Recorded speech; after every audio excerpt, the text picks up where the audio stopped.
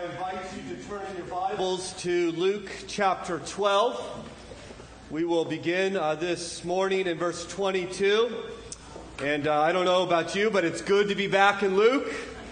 Proverbs was good this summer, but I feel like I've come home here to, indeed, I think my favorite book in all of Scripture, which is why we're taking 5 years to get through it. Luke chapter 12, verse 22.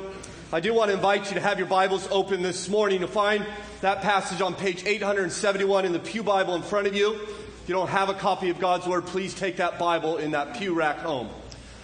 This passage we're going to look at is 13 verses long. We will, as is our custom, go verse by verse, sometimes not even handling a full verse at a time. So if you're not accustomed to a sermon at the length in which I am about to give, you will find it helpful to stay engaged if you have God's Word in your lap.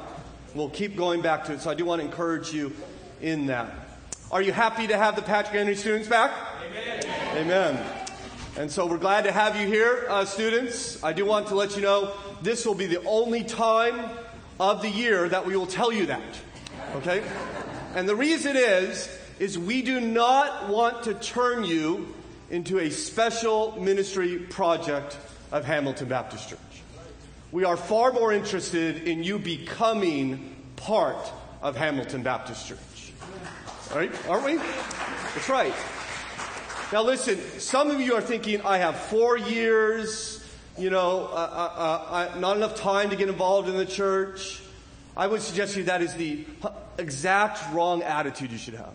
Let me just humbly encourage you that you should be thinking, I have 4 years. Maybe I have 1 year. I better get involved as quick as I can. Right? The church is for you. This is not a 4-year tap out time from the church. I'll get back involved when I graduate. So get involved in ministry. Start helping with Sunday school, sing in the choir. Many of you are musically talented. Start entering into discipleship relationships with people in this church. Not this church, there's plenty of good church. I know a lot of you are going to be looking. God, find a church and get involved. And I think you'll find that not only will you be blessed, but you'll bless others. I'll tell you, my children have been eternally blessed. And I don't use that. That's not preacher talk.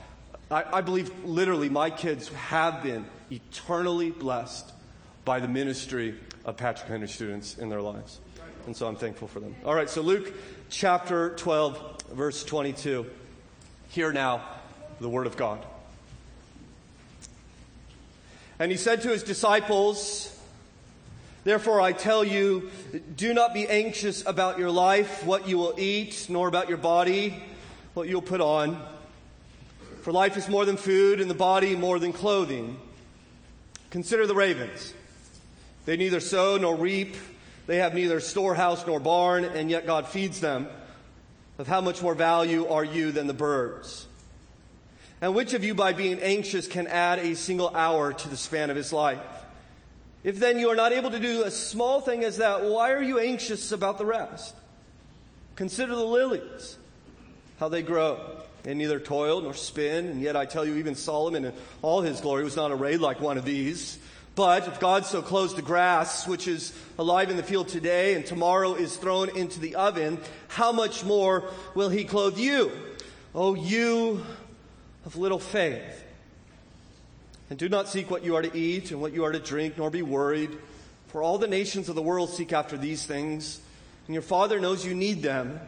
Instead, seek his kingdom, and these things will be added to you. Fear not, little flock. For it is your Father's good pleasure to give you the kingdom. Sell your possessions and give to the needy. Provide yourselves with money bags that do not grow old, with a treasure in heavens that does not fail, where no thief approaches and no moth destroys. For where your treasure is, there your heart will be also. Our Father in heaven, we're thankful for this word this morning. I trust by your grace, through your Holy Spirit, it will challenge us. I think some will be particularly challenged I have been particularly challenged as you have worked in my own life through this passage. Our prayer and hope this morning, Father, that though we might be challenged, we will not be motivated by guilt or shame.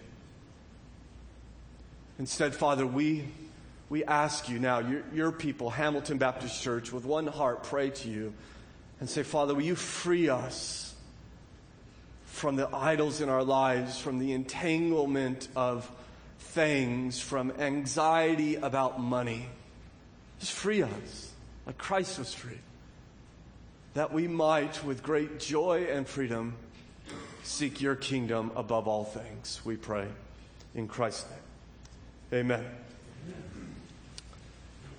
Edith Schaeffer, the wife of the famous Christian author Francis Schaeffer, has testified to how God provided for the L'Abri shelter, where the Schaeffers would use for decades a shelter to minister to young people backpacking through Europe, searching for truth.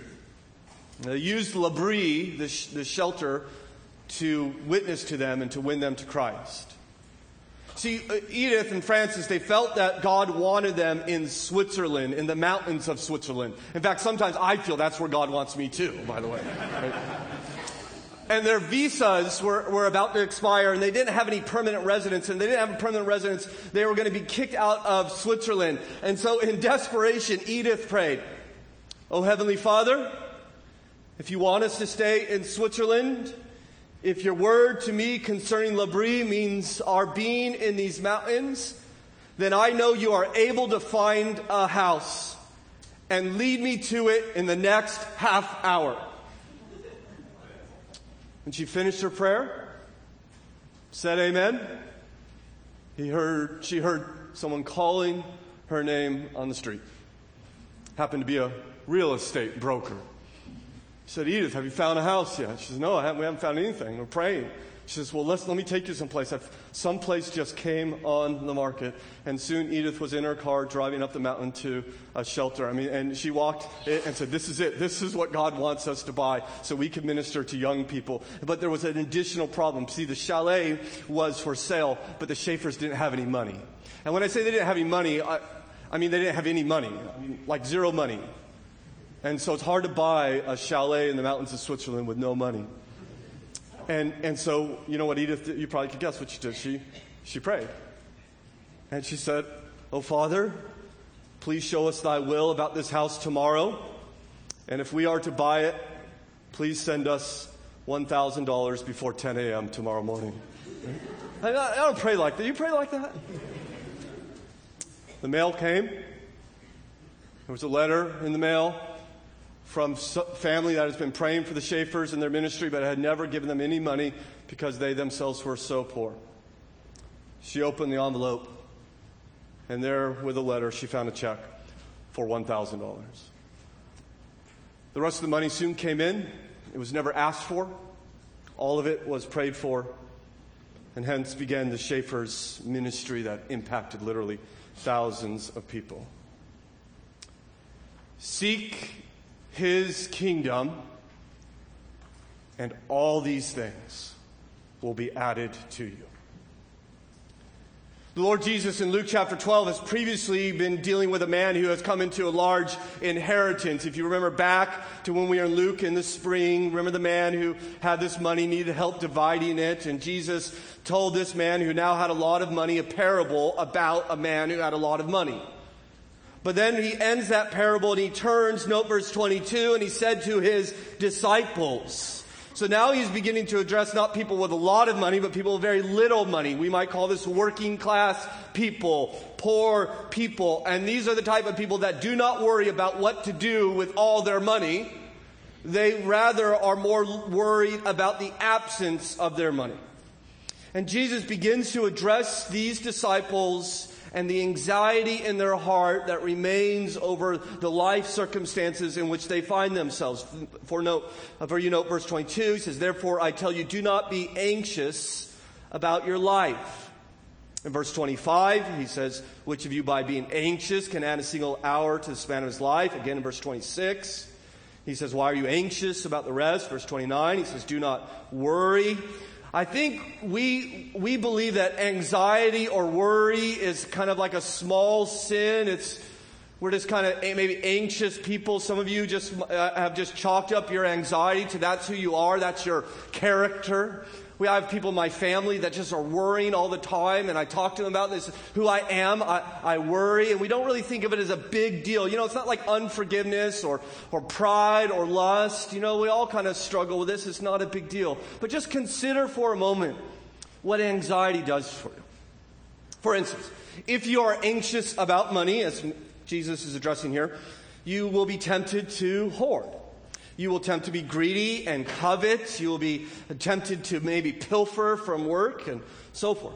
If you're anxious about a task, you'll become irritable and abrupt and impatient. You're anxious about relationships. You might be withdrawn and unloving and indifferent. You're anxious about what other people think about you. You'll be tempted to play the hypocrite and lie, to hide truth and exaggerate your accomplishments. And we go on and on and on. My point is that anxiety is a root that bears the fruit of many different sins in our life. And therefore, if we could uproot anxiety in our heart, think of all the sin that we can get rid of, all the righteousness in which we can pursue. It's why I think Jesus comes and begins to talk to us about anxiety. And in fact, he tells us really where it all comes from. You know where anxiety and where it comes from? Look in verse 28. He says, "But if God so clothes the grass which is alive in the field today and tomorrow is thrown in the oven, how much more will he clothe you?" Now note this, "O you of little faith." I would suggest to you what Jesus is teaching us is that anxiety is ultimately rooted in a weak, a little faith in God. We're anxious because we do not believe that God is either wise, or God is not good, or God is not sovereign, that God will not take care of us. We are, as Christ tells us, of little faith. If you find yourself this morning and you find yourself to be anxious about your finances or your marriage or your health or your children or your image or your future or your school that's to start on Monday, I suggest to you very humbly, in the same boat as you are, that you have a faith problem. Your faith is not strong enough. You say, okay, well, how do I get faith? Because it's easy to say, well, you don't believe. How do you believe if you don't believe? Well, this is what Jesus is trying to do here. He is giving us argument after argument to give us reasons why we can believe. Weapon after weapon to battle the unbelief that is in all of our heart. Jesus gives us these weapons so that we might overcome what makes us anxious. I would like to suggest to you that he gives us 8 of them. 8 weapons to fight the unbelief that's in our heart. Now, you don't need to get all 8, okay? But grab a couple. Some of these might resonate with you. And you use them to battle the lack of faith that is in you. So let's begin. Number 1, life is more than stuff. Your life is more than things. Verse 22. And he said to his disciples, "Therefore I tell you, do not be anxious about your life. What you will eat, nor about your body, what you will put on." Why? "For life is more than food, and body more than clothing." So what Jesus is saying is, don't make food and clothing the point of your life. Right? Life is more than food. Now, of course, we like eating. Right? Eating's a big deal. I recommend eating. You should eat. Okay? But you should not make your life about eating. Right? You should consume food, but do not let food consume you. Right? And it's easy to do. I mean, especially in our culture. I mean, just turn on television. Right? How many television channels, just not shows, we have all about food. And Jesus says, do not orient your life around this. He goes on and says, body is more than clothing. I find that particularly interesting. I did not attend Patrick Henry College, as you probably know. For undergraduate, I went to Humboldt State University, which is in Northern California. And Humboldt State University, state school in California, about 7,000 students there in the town of Arcata, about 15,000 residents. And Arcata was the first city in America to legalize public nudity. And so what I mean by that is they didn't have like the nude section of town. No, the whole town You just walk around naked if you like. And that's what our Arcata was like, right? And no, I didn't go there for that reason, okay? Okay? So, but it was the naked town up there in the Redwood Forest in Northern California. Now, that's not what Jesus means when he says your body's more than clothing, right? In fact, I very much appreciate you wore clothing this morning. So thank you. We're all thankful for that, right? We should not be consumed by it. We should not live for our clothing. We live in a consumer culture. And if it's not food, if it's not clothing, it might be cars or houses or backpacking gear. And we all get worked up about it, right? And Jesus says, don't live for these things. By the way, consider who he's talking about when he says life is more than food. The people who he's referring to do not know if they will get to eat today. When's the last time that happened for you? Right? And he says to those who don't know whether they'll have dinner, he says, don't worry about it. Don't worry about food. Life's more than food. I mean, some of you who got back from Ghana, right, and we'll be testifying, I think next week, we'll work with the slum kids in the shanty towns of Accra, Ghana, and these kids literally are searching the dumps for something to eat. They don't know what they're going to eat. They don't know if they're going to eat. Those are the type of people Jesus is talking to. What then would he say to us? Because we don't worry about whether we're going to eat. We worry about what kind of food we're going to eat, right? We open one of our refrigerators that's full of food, and what do we say? There's nothing here to eat. Right? Really? We open our closet, and we say, I have nothing to wear. And what you mean by that, of the hundreds of things that you have to wear, you no longer like any of them. Right? Jesus is dealing with people who really don't know what to wear. See, we don't, and yet, here's the crazy thing. We still stress about it. We still get worried about it. Right? We're worried about our standard of living. We're worried about food and clothing. Jesus says, life's not about that. Don't be anxious. Understand what life is about. Trust your Father. Number 2, you are valuable to God. Another way to fight unbelief in your heart that leads to anxiety is to remind yourself, to preach to yourself, that you are valuable to God. Verse 24, consider the ravens.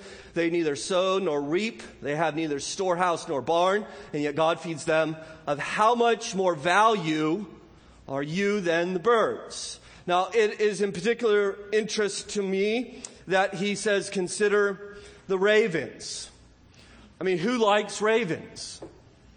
No, I mean, who puts out bird seed for ravens? Right? Maybe a couple of you weird people, right? Okay. Right? Who likes to hear the ravens sing, right? Who goes bird watching and really hope you see a raven? Even in the Bible, they're considered unclean animals, right? They're the symbol of death. Nevermore, right? That's what we think ravens. Death. Right? And Jesus says, consider the ravens. That's weird. Right? Why? What do we consider about? Consider the fact that they don't reap, they don't sow, they don't store, and they are not freaking out about life. Because God takes care of them. We did this last night. For our family worship, we went prayer walking through our neighborhood. We went looking for ravens. Because we wanted to consider them and think about how they're living and how that should teach us to live. Right? You see what Jesus says, you are far more valuable than these nasty birds that God feeds. Right? Certainly he will feed you. God, you know why God feeds the ravens? To teach you to trust him. To teach you to rely upon him.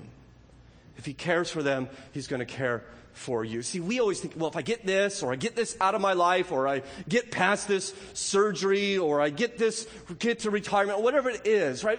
I need this, or I need this out of my life, then I'll be good, but I'm all anxious about it. And Jesus says, no, listen, these birds, they're not worried about anything, because God's caring for them. I love how Martin Luther put it. You perhaps don't know Martin Luther's favorite preacher. He tells us about him when he writes, I have one preacher I love better than any other. It is my little Robin who preaches to me daily. I put his crumbs upon my windowsill, and he hops onto the sill and takes as much as he desires to satisfy his need. From thence he hops to a little tree close by and lifts up his voice to God and sings his carol of praise and gratitude. Then he tucks his little head under his wing and goes fast to sleep, leaving tomorrow to look after itself. Are you anxious? God will take care of you. You are vastly more important to him than all the creatures of this world. He'll take care of you. Don't be anxious. Trust your Father. Number 3, your anxiety is pointless. Right? Jesus takes off his theological hat and just puts on let's get real practical here. Verse 25. And which of you by being anxious can add a single hour to the span of his life? If then you are not able to do as small things as that, why are you anxious about the rest? So he says, what does anxiety add to your life? What do you gain from being anxious? You sleep better, right? You're happier, right? You're more content. Do you have more time because you're anxious? And Jesus says, no. I mean, if you tried really hard to live past the time in which God has appointed for you to live, could you get past that time? What if you tried really, really hard? No.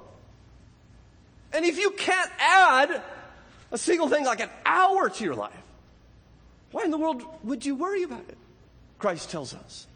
It does you no good. It doesn't add. In fact, it subtracts from your life. It doesn't add. Not only does it add, but it actually takes away. It steals your rest. You lie awake at night. You're anxious about tomorrow. You get up tired, and then you are less productive at work, and people begin to notice, which only adds to your anxiety, right? Steals your health, steals your relationships, steals your hope. You begin to fear the worst about the future. Right? See how much Jesus loves us by addressing this issue? What a wonderful command. Don't worry. That's what he's saying. Right? God's commands are always for our good. He says, stop worrying. What do we say to him? Come on, Jesus. I really like worrying. Must you take everything good from me? Right? He says, hey, get rid of the worry. I love you, he's saying. We're going to help you. You can't add anything to your life. See, God's will for you is you be anxious for nothing. That you enjoy his peace and his security and his hope. And when that anxiety begins to emerge in your heart, you need to fight against it. You can't just receive that passively. Oh, what tomorrow going to bring? Or I can't do this. Or I need to get past this. You need to take the truth of God and begin to fight against these thoughts that enter into your heart.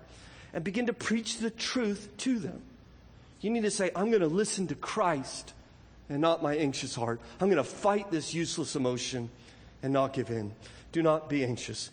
Trust your Father. Number 4. You will live forever. Verse 27. Amen indeed. Consider the lilies, how they grow. They neither toil nor spoil. Yet I tell you, even Solomon in all his glory was not arrayed like one of these.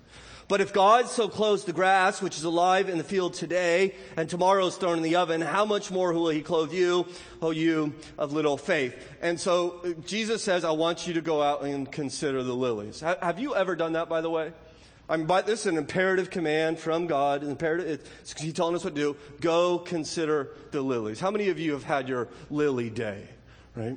Where you're just going, I'm going to go out and I'm going to look for lilies.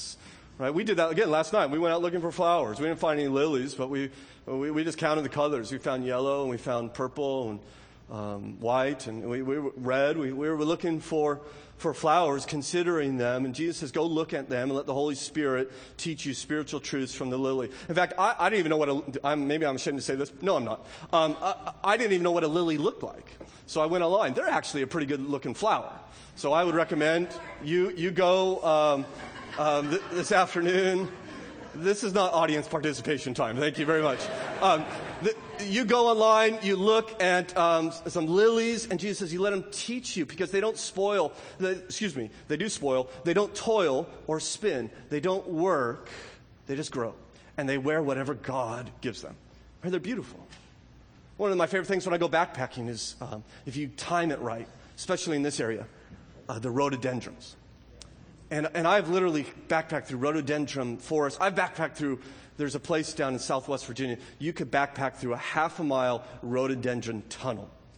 I mean, it's so thick that they carved a trail through these trees, and they just come over you, and it is absolutely spectacular. Just think about that. Imagine in your mind just a meadow, a mountain meadow filled with wildflowers and all the colors that they have, all the beauty in which God lavishes upon them.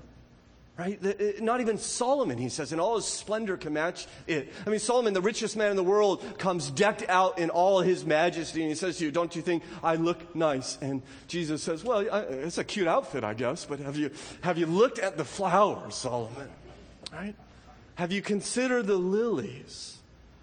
Look what God is doing to them. Now, this kind of sounds like a repetition of his exhortation with the ravens, right? I'm not sure. There's certainly an element of that. But you notice verse 28, he begins to talk to the temporary nature of these flowers. But if God so clothes the grass, which is alive in the field today, and tomorrow is thrown into the oven, how much more will he clothe you? Right? He's saying, listen, these flowers, they just last for a day. We even have day lilies, right? They just literally last for a day. And in this day, you would go out and you would cut grasses and wildflowers. You would bundle them up. You wanted to turn up the temperature in the oven quickly. You would throw one of these bundles laying nearby into the oven to raise the temperature. They just last for just a day. And God just lavishes on them, Jesus says. Again, consider what Martin Luther said. It seems that the flowers stand there to make us blush and become our teachers. Thank you, flowers, you who are to be devoured by the cows. These flowers, the cow's going to come by, munch them in just a moment. They are gorgeous and beautiful. Why would God lavish such beauty upon them? To teach you he is going to care for you. You who will live forever. If these things are just eaten by cows and thrown into fire, how much more will he care for his children who will last forever? So don't be anxious, O you of little faith. Trust your Father. Number 5, you are not to be like the world. Verse 29. And do not seek what you are to eat and what you are to drink, nor be worried, for all the nations of the world seek after these things. Jesus is teaching us that we are to be different from the world. My question for you this morning is, are you? In what way are you different from the world? Or are you just given to the same pursuit as the world? Are you just like the world in this self-anxious pursuit of clothes and food and all the other consumer goods? Because I think there is a masquerading Christianity afoot that says, I don't cheat on my wife, and I don't cuss, and I don't watch objectionable movies.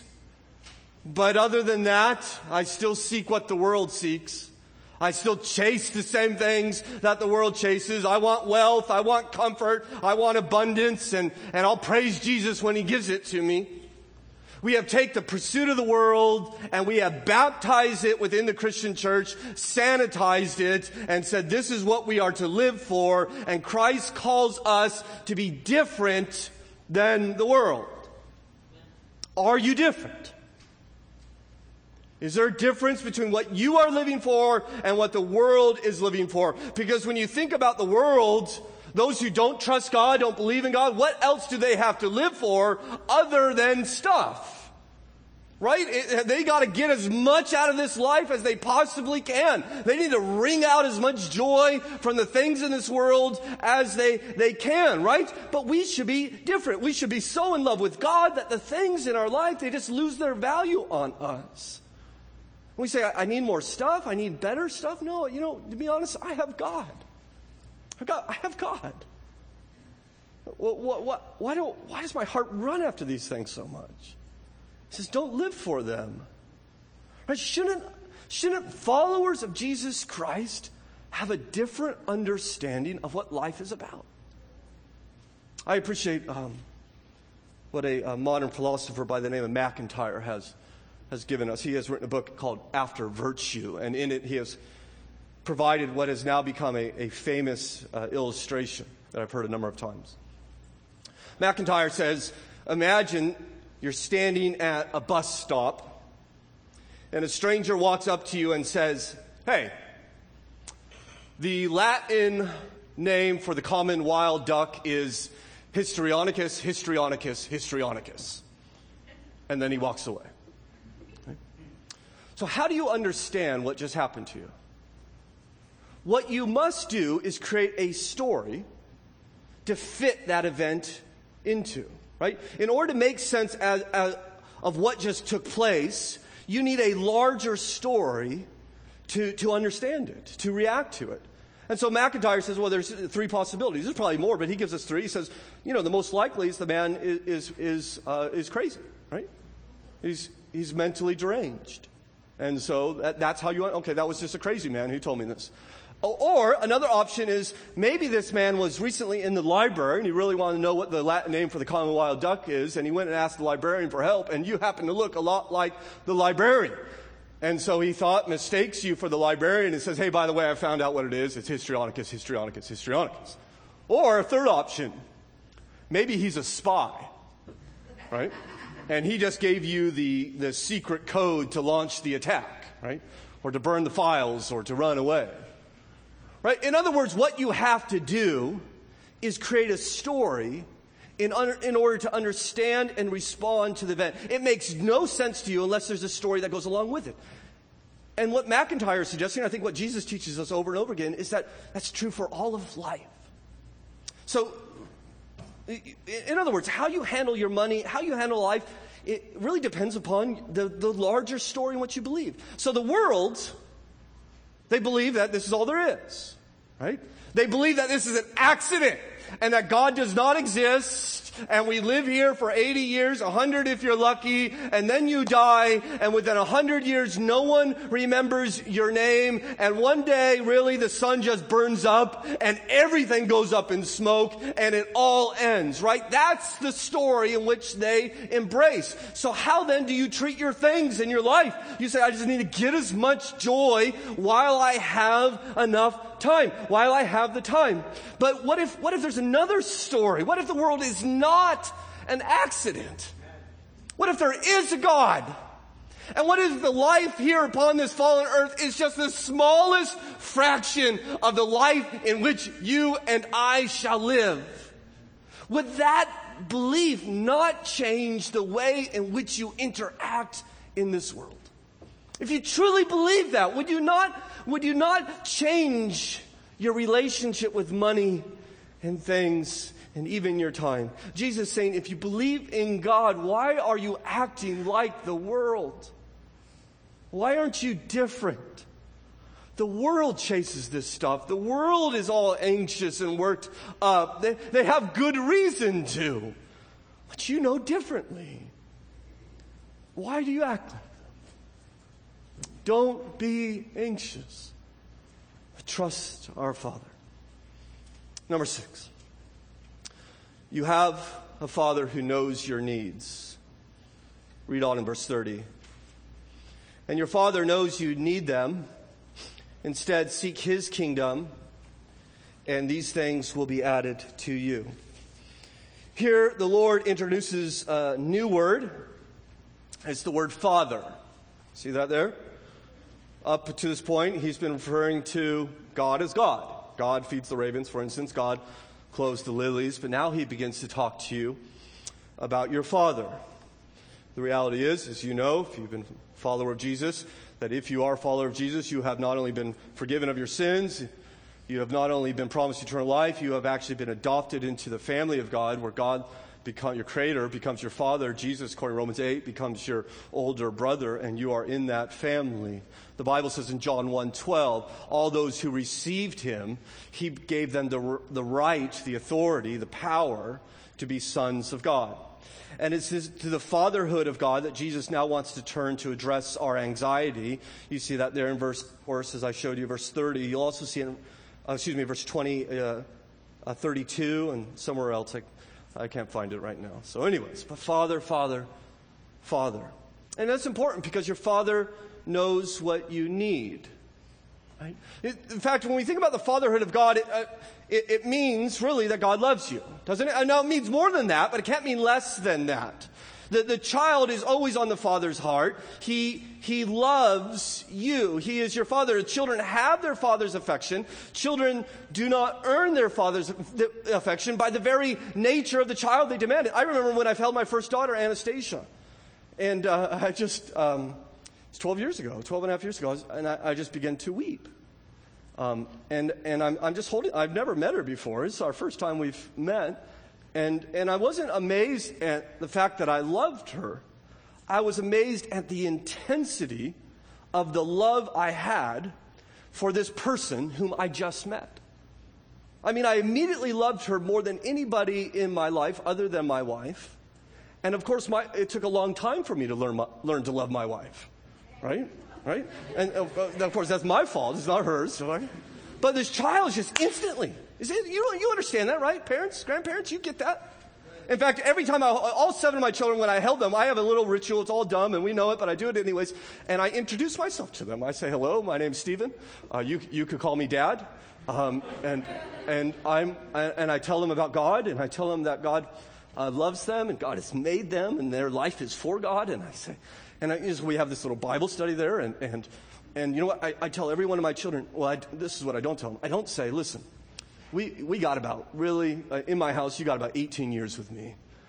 And if you obey me, and if you honor me, then maybe I'll love you. I haven't said that to any of my children. In fact, we have a little catechism in our home. If you go find a Karn kid after church and you ask him this question, you say, why does your daddy love you? And every single one, I hope, will tell you, because I'm his daughter, because I'm his son. Not because I did good, not because I obeyed, but by my very position, I am loved by him. See, when Jesus says, listen, your Father, he loves you. He knows what you need. You want to combat the worry in your heart, you need to get to know the fact that God is your Father, and he's never at a loss for what to do, what is best for you. So instead of living for these things now, when I have my Father who can take care of the things, what am I free to do? I can now seek his kingdom. I can live for my Father's kingdom. See that in verse 31? Seek his kingdom, he says. When we seek something, we focus on it. We're headed towards it. We're pursuing it. We're living for it. Jesus says you need to replace the thing seeking, which the world does, and I'm afraid to believe that many of us live this way. We're seeking things, and he says replace it with kingdom seeking.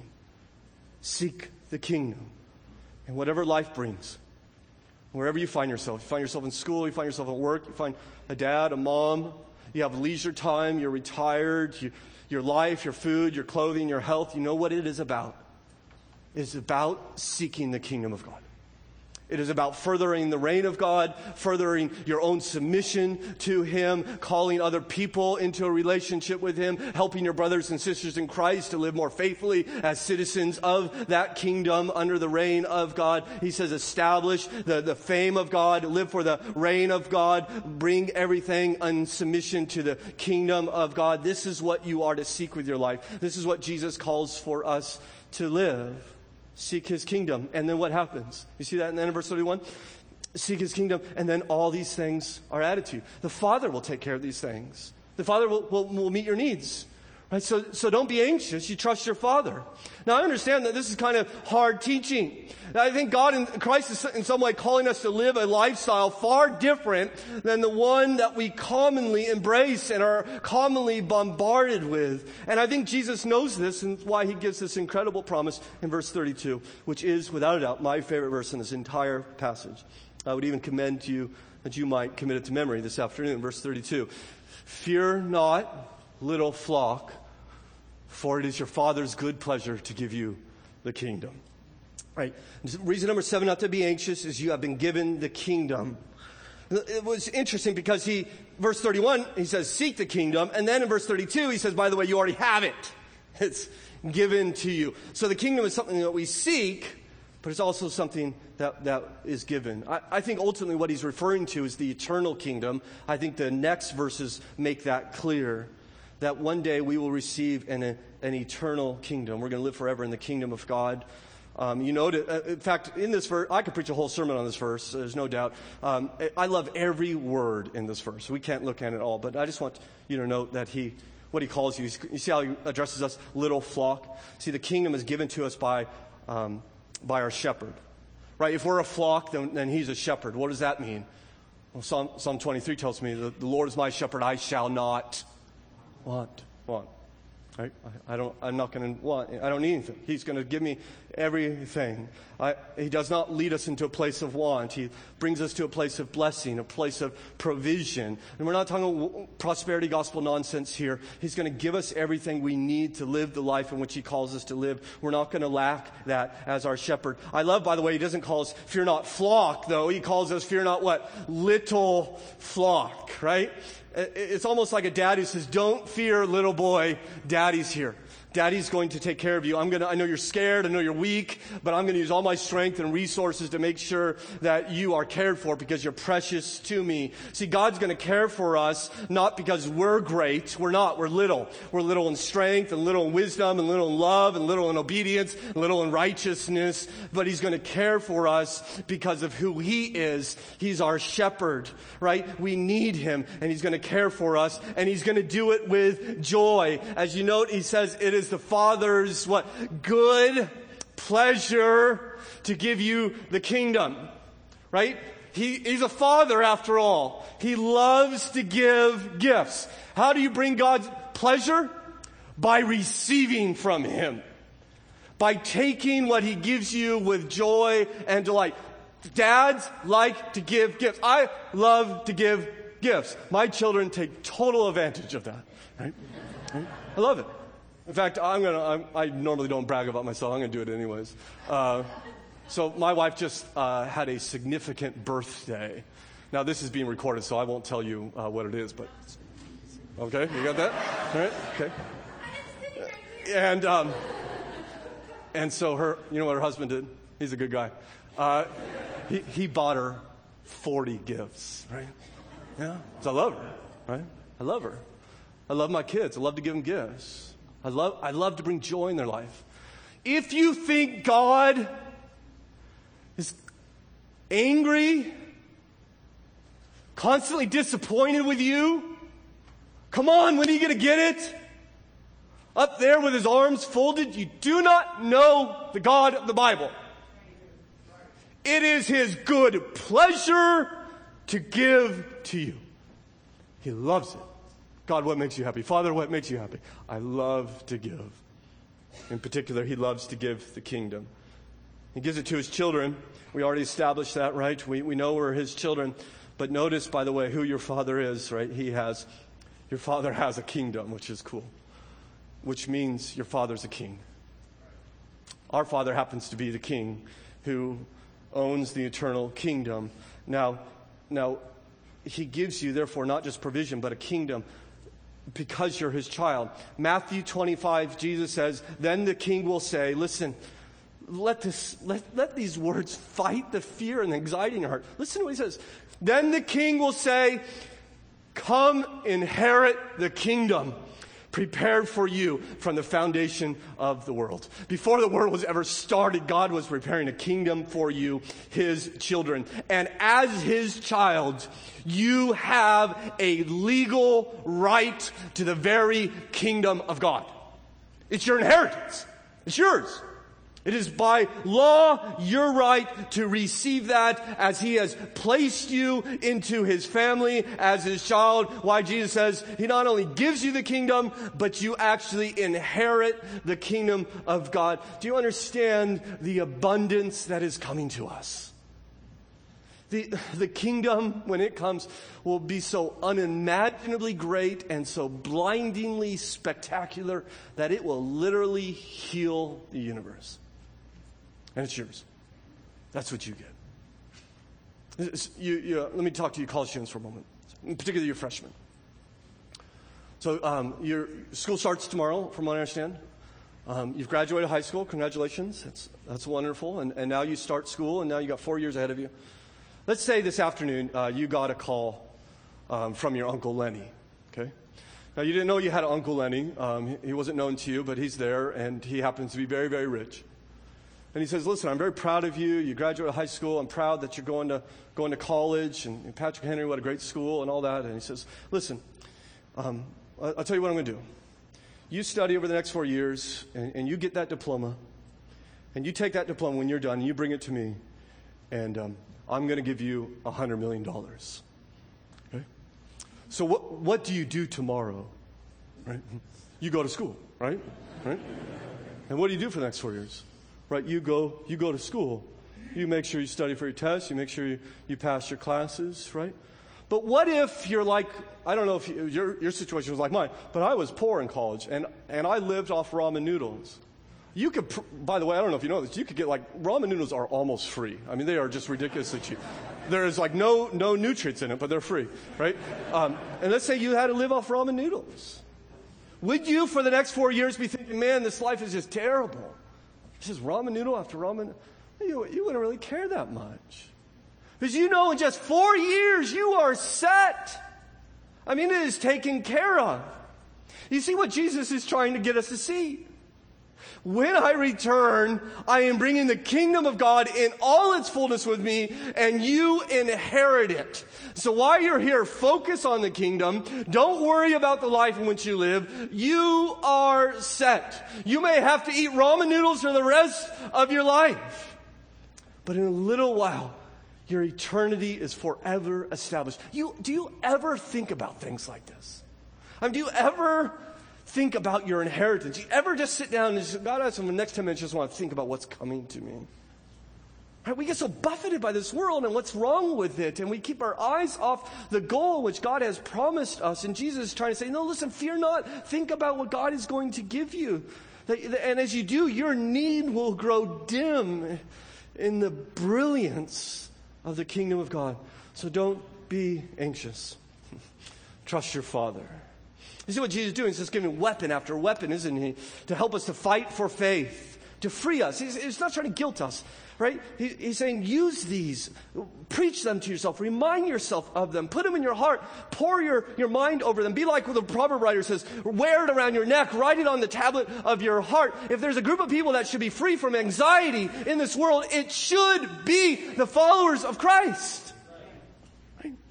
He wants to free you, but it's not all he wants to do. He not only wants to free you from what you need, he wants to bring you to a position where you can radically give away what you have. Consider lastly, number 8, your Father will reward you. Verse 33 says, sell your possessions and give to the needy. What do you think that means? You think it might mean sell your possessions and give to the needy? Have you ever done that? I was thinking about that when I was working on the sermon. Stephen, it's a command of Jesus. Have you ever taken something and sold it for the only purpose that you would take the money which you got and give it to the poor? Right? And I don't think he's talking about, this is not like you have holes in your shoes so you give them to the Goodwill, right? So you have room to buy the new shoes and put them in your closet. No, he says take something like that you want and you sell it and you give it to the poor. And to be honest, as part of me, I was doing a little wrestling with God. He won again. But, it's like, God, I don't even know if I want to talk about this. Because, listen, there's 300 people in this room. Is anyone going to do this? I mean, honestly, let's just be honest. Is anyone in this room actually going to do what it says to do in verse 33? Sell your possessions and give to the poor. I don't know how to answer that. I'm praying to the Lord in my own heart. Now, I want to take just a step back, not a big step, just a little step back. They didn't have savings accounts. Their wealth was tied up in their possessions, right? What Jesus is teaching is, listen, I not only want you to give from your income, which I think many of you faithfully do, but he says, I want you to give out of your asset. I want you to lower your standard of living so that the poor theirs can be raised. And if you do, look what happens. Read on verse 33. Provide yourself with money bags that do not grow old, with a treasure in the heavens that does not fail, where no thief approaches and no moth destroys. He says, you do this, and God is going to take note of it. And God is going to reward you for it, right? He's reminding us to be heavily minded. That not only do we get the kingdom, but there are evidently some type of rewards in that kingdom. So he says, simplify your life for the sake of the kingdom, for the sake of the love of the poor, that you might maximize your joy in heaven. Later in Luke 14, he says, when you have a feast, you invite the poor, the crippled, the lame, the blind, and you do so because they cannot repay you. And because they can't repay you, you will be repaid at the resurrection of the just. And you'll be repaid. He doesn't need to do that. And he's doesn't do it because he loves to give. And he says, I'm taking note of everything you do for the poor, every sacrifice you make, in order that I might reward you. And I'll reward you, by the way, in a place where there are no lack, there's no thieves, there's no moth, right? The car starts every time. The air condition never kicks out. He says, I'm going to reward you in a place of provision and abundance. And so what if we actually did this? What if you brought the kids around and say, hey, kids, we're going to sell this. And we know we all love it, but we're going to get rid of it. You know why? Because we're going to give money to the poor. And it's not that we don't like it, but we like the poor more. And so we're going to, we'll miss it. But just think about this. The kids that we're going to help can eat now, right? And so isn't that worth it? And not only that, not only will we help people, how amazing is this? Not only do we get to help people, but God is going to watch us do it, and He's going to give us 100 times in the kingdom to come. He's going to bless us. And what if we raise kids and families and grandkids who are thinking more about heaven than squabbling over the things in this life? And not just kids, of course, but you and I. You ever think about this? Do you ever think, I wonder what's waiting for me in heaven because of what I've done in this life? Ever? Isn't He inviting us to? Most of us don't ever even think about heaven at all unless the preacher's talking about it. Right? You know why? Because our hearts aren't there. Consider the last verse in our passage, verse 34. For where your treasure is, there your heart will be also. You see, what you do with your money shows you where your heart is. It's just follow the money. You want to know what you love? Just follow the money. It's your heart's loves attract money like a magnet attracts iron. Just follow it. So if you love food, right? You'll see it, right? In how you spend your money. You love comfort, you'll see it in your house, right? You love children, you'll see it in toys. You love education, you'll see it in books. Love entertainment, it'll be in your television, your man cave. You love other people, it'll be seen in how you help them and how you spend your time. You love the kingdom. It will be seen in how you serve the church and whether you have difficult conversations and give to missions offering, right? Because I think we often play a religious game. We're really good at it and we learn to say the right things, but our wallet will betray us. Our money reveals what we love. Now you say, well, Stephen, is God after my money? No, He's not after your money. You say, are you after my money? No, we're not going to pass the plate again, okay? We're fine. We have enough money. Praise God. What's He after? He's after your freedom. He wants to free you.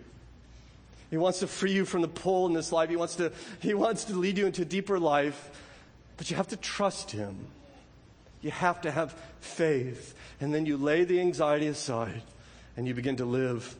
And you don't pursue an easy life. You don't think about, okay, I'll make this decision because it'll make life easier. You often do the opposite. You say, I'm going to make this decision and it's going to make me uncomfortable. It's going to make a standard of living smaller. It's going to lead me to uncomfortable conversations, uncomfortable places. But I'm not living for my comfort. I'm living for the kingdom of God. And God's going to take care of everything I need. Don't be anxious. Trust your Father. Now, you might say, as we end our time together, well, that's easy for Jesus to say, right? After all, He's up in heaven and the angels and all that and sitting in the throne room and we're here down in this broken and troubled world, right? And that would be a fair accusation, but of course it's not always true because Jesus did live in this troubled world. Jesus, I remind you, is not like other gods in splendor far away saying to us in a broken world, hey, stop your worrying. Right? He came down and lived it. He became a man. He understands the challenges of this life. You think Jesus ever might have been tempted to be anxious? You think he ever might have been tempted to be worried? I want to remind you, he's giving this sermon on his way to Jerusalem. He's walking to the cross to die as a substitute for sinners. When he says, don't be anxious. He knows what it's like to be broke and homeless. He knows what it's like to have his reputation smeared. He knows what it's like for his family to think he's taken this a little too far.